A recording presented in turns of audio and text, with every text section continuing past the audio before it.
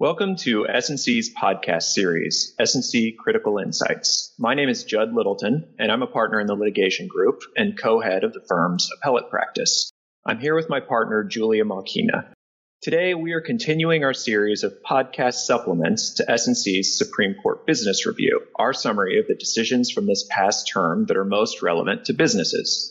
You can find the Supreme Court Business Review, as well as all of our podcast episodes once they're released, on S&C's website at www.solcrom.com. In this episode, Joe Newhouse and Andrew Finn, the heads of S&C's arbitration practice, are joining us to discuss two recent arbitration developments at the Supreme Court. First, Joe and Andrew will discuss the Supreme Court's recent decision in GE Energy Power Conversion France SAS Corporation versus Outokumpu Stainless USA LLC. This decision was covered in the Supreme Court Business Review. Then, Joe and Andrew will talk with us about the grant of certiorari in Henry Schein Inc. versus Archer & White Sales Inc. If that case sounds familiar to you, it may be because the Supreme Court already issued a decision in the Schein case back in the October 2018 term. So let's start with the GE Energy case. In a unanimous decision reversing the 11th Circuit, the Supreme Court ruled that the New York Convention, which is the core international treaty on enforcement of arbitral awards, permits a non-signatory to an arbitration agreement to compel arbitration based on the doctrine of equitable estoppel. Justice Thomas wrote the opinion for the court, and Justice Sotomayor wrote a separate concurrence. Joe, can you tell us a little bit more about the issue in the case? Thanks, Judge. Julia. For those not familiar with it, the New York Convention on the Recognition and Enforcement of Foreign Arbitral Awards calls for courts of participating countries to enforce not just international arbitral awards, but also international arbitral agreements. In the U.S., the convention basically applies when the case involves a non-U.S. citizen. Over 150 countries are parties to the convention. It has been implemented in the U.S. by Chapter 2 of the Federal Arbitration Act. And that is the source of the problem that led to the decision in GE Energy. The Federal Arbitration Act, that is the FAA, has separate chapters for domestic arbitration, dealt with in Chapter 1, and international arbitrations, covered by an applicable treaty, which are dealt with in Chapters 2 and 3. Chapter 2 incorporates the terms of the New York Convention and says that Chapter 1 also applies to convention awards and agreements unless the provisions of Chapter 1 conflict with the terms of the convention. Chapter 1 of the FAA had previously been interpreted under U.S. common law estoppel doctrines to allow non-signatories to an arbitration agreement to compel signatories to arbitrate in certain circumstances. So the issue before the Supreme Court was whether the New York Convention, which governs international arbitration, is in conflict with Chapter 1 of the FAA, which allows the use of common law doctrines like equitable estoppel in domestic arbitrations. That's right. The Supreme Court ruled that the New York Convention does not conflict with and thus permits application of U.S. equitable estoppel doctrines to allow non-signatories to enforce arbitration agreements. Although it was a unanimous decision, the Supreme Court granted cert to resolve a circuit split. The 9th and 11th Circuits had previously said, no, a non-signatory can't compel arbitration in a case governed by the New York Convention, whereas the 1st and 4th Circuits had said, sure, go ahead. Interesting. And a square 2-2 split. Andrew, how did the GE Energy case arise in the first place? The situation was in some respects pretty typical in a lot of industries. The case involved contracts to build and install cold rolling mills for steel in a manufacturing plant in Alabama. The plant owner was a U.S. affiliate of ThyssenKrupp, but by the time of the lawsuit, the plant was owned by another steel manufacturer, Outokumpu. ThyssenKrupp and later Outokumpu hired FL Industries as its general contractor for the project. The construction contracts between Outokumpu and the general contractor, FL Industries, contained an arbitration clause providing for arbitration of, quote, all disputes arising between both parties in connection with or in performance of the contract. That language is fairly typical, but the clause was a bit unusual because the term parties was defined to include subcontractors. So it was plain that the clause envisioned that subcontractors might be part of any arbitration. We'll come back to that when we talk about Justice Sotomayor's concurrence. So the general contractor entered into a subcontract with GE Energy to provide the motors needed to power the cold rolling mills. There was no direct contract between Outokumpu and GE Energy. The dispute arose when the GE motors allegedly failed, and Outokumpu, the plant owner, sued GE Energy directly as the subcontractor in Alabama State Court, asserting negligence and product liability claims.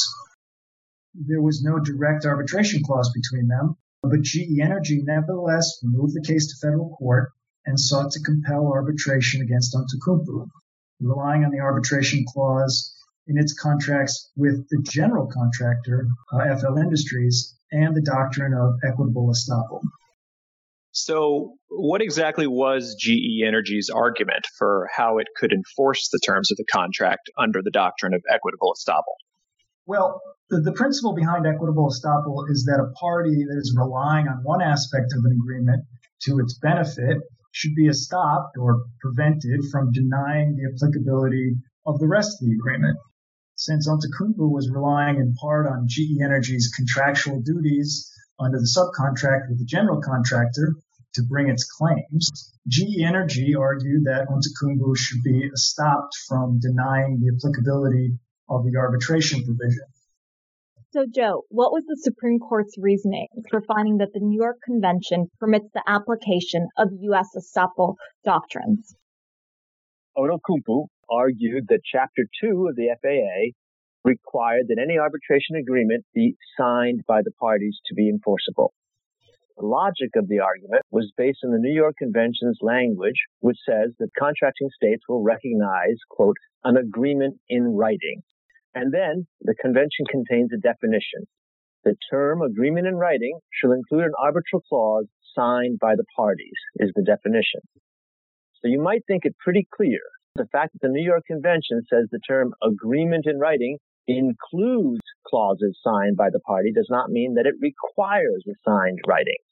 The Supreme Court did not reach that question of the interpretation of the Convention. Instead, the court got to the same place in a different way. It held that the Convention merely required agreements in writing to be enforced when one of the parties requests referral to arbitration. But, Justice Thomas wrote, the Convention, quote, does not restrict contracting states from applying domestic law to refer to parties to arbitration in other circumstances. It, quote, does not state that arbitration agreements should be enforced only in the identified circumstances.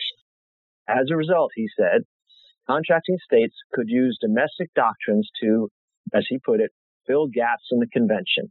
And by the way, I think that term gap-filling language is a catchy phrase, the kind of thing you're going to see in numerous briefs in arbitration cases over the next decade or more dealing with the interaction between Article 1 and Article 2 of the FAA. So one additional point on this case to note is that although the Supreme Court based its decision on the text of the treaty, it also looked to the negotiation and drafting history of the treaty, which is pretty standard. The court said the drafting history supported its idea that Article 2 just sets a baseline. But interestingly, Joe, the court also looked to evidence of the post-ratification understanding of other signatory nations. The court referred to a treatise, a well-known book by Gary Bourne, that listed cases from numerous countries that permit enforcement of arbitration agreements by entities that did not sign the arbitration agreement. And it even looked to a UN document recommending a non-exclusive interpretation of the writing requirement in the convention. There was a time when it was controversial as to whether the Supreme Court should look to the decisions of other countries in deciding cases. That's no longer the case, apparently, at least not in treaty cases. So, Joe, I think you made a guess as to how this case would come out when you previewed it in a podcast with Andrew last summer. How'd you do? Well, I did it again. I did predict that the court would allow foreign subcontractors to invoke the doctrines in a situation like this. I didn't get that it would be unanimous, but I got the result right. Justice Sotomayor's concurrence does suggest a potential limitation that could narrow the applicability of the doctrine of equitable estoppel. What do you make of the concurrence?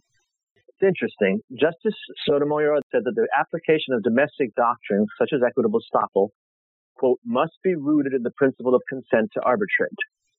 In this case, where the contract specifically envisioned subcontractors, there is a strong case for finding that the signatory had consented to arbitrate with a subcontractor. But apparently, some courts have allowed non-signatories to force arbitration of claims wholly unconnected to the agreement. Justice Sotomayor then put down a kind of marker that she at least would require a showing that the signatory in fact consented to arbitrate the dispute with the particular non-signatory in question. One other point, this opinion does not address circumstances where a signatory seeks to compel a non-signatory to arbitrate a dispute. That can sometimes happen. Think of alter ego cases where the alter ego has not signed the arbitration agreement but may be compelled to arbitrate. But those cases raise different questions altogether. So, Andrew, any takeaways in light of this decision for parties drafting an agreement with an arbitration clause? Absolutely. When including an arbitration clause in an international contractual agreement or considering disputes related to an arbitration clause, it's often important to consider not only the governing law of the contract, but also the arbitral law of the seat of arbitration. That is the place you agree to arbitrate any claims. In this case, it was the United States. Therefore, U.S. common law doctrines could apply. And you also have to think about where any award is likely to be enforced. But you usually will not want to rely on doctrines like equitable estoppel to figure out where one can sue. That's a kind of last resort. When a transaction is likely to involve multiple related contracts and subcontracts with different parties, it's important to think through how you might get related disputes with all interested parties into a single forum. We'll often try to include arbitration clauses in all the related agreements and subcontracts at issue, making sure they are compatible and including express provisions for consolidation of the related arbitrations. Doing that sounds like it would cut down on gating issues and, importantly, provide predictability for the parties as to dispute resolution. To switch gears to another notable arbitration development, Andrew, why is the Schein case back to the Supreme Court? Well, this is a bit of a case for arbitration geeks. It's about who decides, the court or arbitrators, whether the arbitrators have jurisdiction over a case. That's often referred to in arbitration cases as the question of arbitrability of a claim. The background rule promulgated by the Supreme Court in a case called First Options is that courts generally get to decide the threshold issue of whether a claim is subject to arbitration unless the parties have provided, quote, clear and unmistakable evidence they wanted the arbitrator to decide that question. The thought was that most people would not want the arbitrator to decide because arbitrators have a vested interest in coming out in favor of their own jurisdiction. But that thought has collided with the reality that most arbitration rules go to great lengths to try to make sure the entire dispute of parties can stay before the arbitrators and to minimize court involvement. So default rules of most used arbitral institutions almost universally say that the arbitrator has power to decide his or her own jurisdiction. And the courts have pretty much uniformly gone along, saying that that kind of clause provides just the clear and unmistakable evidence that First Options called for. That all becomes important with respect to what the Schein case is not about, which we'll come to. As discussed in last year's Supreme Court Business Review, the first time around in January 2019, the Supreme Court addressed whether, when a set of rules provided that arbitrators had the power to decide their own jurisdiction, a court could decide the question if the decision on that question was essentially really easy. That was the so-called wholly groundless exception that some courts had recognized. And it went that if the argument for arbitration was wholly groundless, could a court that was faced with a motion to compel arbitration just say, no, this dispute is not subject to arbitration? In January 2019, the Supreme Court said, no, we really meant it. If the arbitration clause gives questions about the interpretation of the scope of the clause to the arbitrator, a court can't decide the issue just because it seems open and shut. The Supreme Court then remanded the case because the Fifth Circuit hadn't yet determined whether the agreement at issue in fact did delegate the threshold arbitrability question to the arbitrator. I do remember that from last year's Supreme Court Business Review. So, Joe, what happened on remand? So the Fifth Circuit said that even though the clause incorporated the AAA rules, which has a pretty standard, the arbitrator can decide kind of clause, the clause still allowed the court to decide the jurisdiction issue. Thinking was that the arbitration clause in the Schein contract had a carve-out for actions seeking injunctive relief, among other things. The clause referred all disputes arising under the agreement to arbitration, quote, except for actions seeking injunctive relief. The Fifth Circuit found that the plain language of that arbitration clause didn't incorporate the AAA rules with respect to those disputes seeking injunctive relief. Therefore, the Fifth Circuit said, you couldn't say that the agreement evinced clear and unmistakable evidence of an intent to delegate arbitrability questions to the arbitrators. As a result, the court said it was entitled to decide that question, and lo and behold, it found that the dispute in question was not arbitrable. The carve-out excluded any, quote, actions seeking injunctive relief, not just injunctive relief claims, for example. And Archer and White had sought both damages and injunctive relief, so the case belonged in court, said the Fifth Circuit. So that's the decision Schein is challenging in its second cert petition, which the Supreme Court just granted. The question presented is whether the existence of a carve-out provision negates an otherwise clear and unmistakable delegation of arbitrability. Last time, Professor George Berman of Columbia Law School authored an amicus brief that got significant attention in arbitration circles. What was that brief about? Well, in his amicus brief in Schein 1, Berman addressed the issue we mentioned earlier, on which all circuits have agreed, that when a contract incorporates arbitration rules that provide arbitrators with the power to decide their own jurisdiction, that constitutes clear and unmistakable evidence that the parties delegated the power to decide questions of arbitrability to the arbitrators. Now, Berman is the chief reporter on the arbitration law restatement that has just been completed. He disagrees with all the courts, arguing, among other things, that the rules merely ensure that an arbitrator does not have to stop a case if a jurisdictional issue arises. But the Supreme Court sidestepped the issue in Schein 1, expressing no view on whether the agreement at issue delegated the arbitrability question to an arbitrator. In Schein 2, this time around, Archer and White actually filed a cross petition presenting this question, asking the court to decide that question, and Berman filed another amicus brief in support.